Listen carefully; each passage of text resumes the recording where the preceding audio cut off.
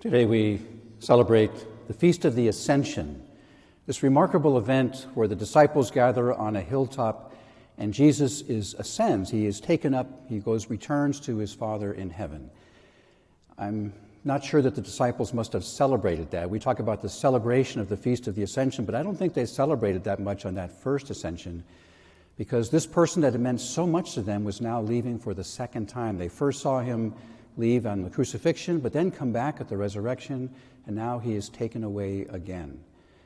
I imagine that you don't feel much like celebrating either, as we have felt that our churches, in a sense, have been taken away from us, and that's hard to take. The disciples saw the crucifixion, then come back at the resurrection, and then Jesus leaves again. This is a timely gospel for our time. We have seen too many people being taken away from us from this virus. It's very difficult to adjust for people leaving our life, and it just shows that we should never take people for granted, but always treasure and feel precious every moment, every second that we have with them.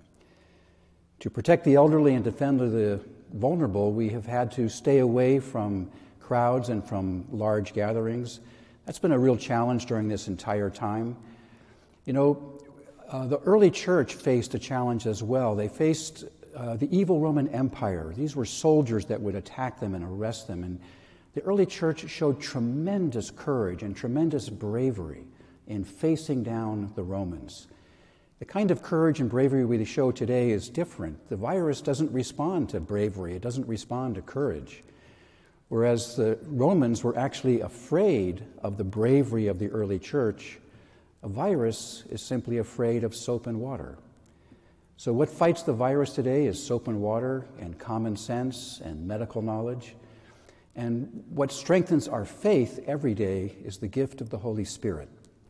Jesus, before he ascended, said, "I am leaving now, but my Spirit will come to you." And we celebrate that next Sunday, on Pentecost Sunday. And the Holy Spirit did come and infuse all of those disciples with tremendous courage and bravery. And they went out into the entire pagan world, that Roman Empire that was so frightening. Fearlessly, they went out into that Roman Empire, and within a few generations, that Roman Empire converted to Catholicism. It's quite remarkable. I write about this in my latest book, Luke 10 Leadership, which I'm very proud of, because it talks about that courage and bravery of the early church to go out into the world. You can get it on Amazon.com. And that Holy Spirit that Jesus predicted did finally come. It was a beautiful experience. We'll celebrate that next Sunday. But between now and next Sunday, we can recall that first week, that week of the Ascension, when the disciples, even though Jesus had left, even though he had been taken away, they did not lose hope. And neither should you or I. We are people of hope. We are people who rely on Jesus keeping his promises. So, we only have a few more weeks to go, I think. I see light at the end of the tunnel. I think that someday soon we will have our churches open again.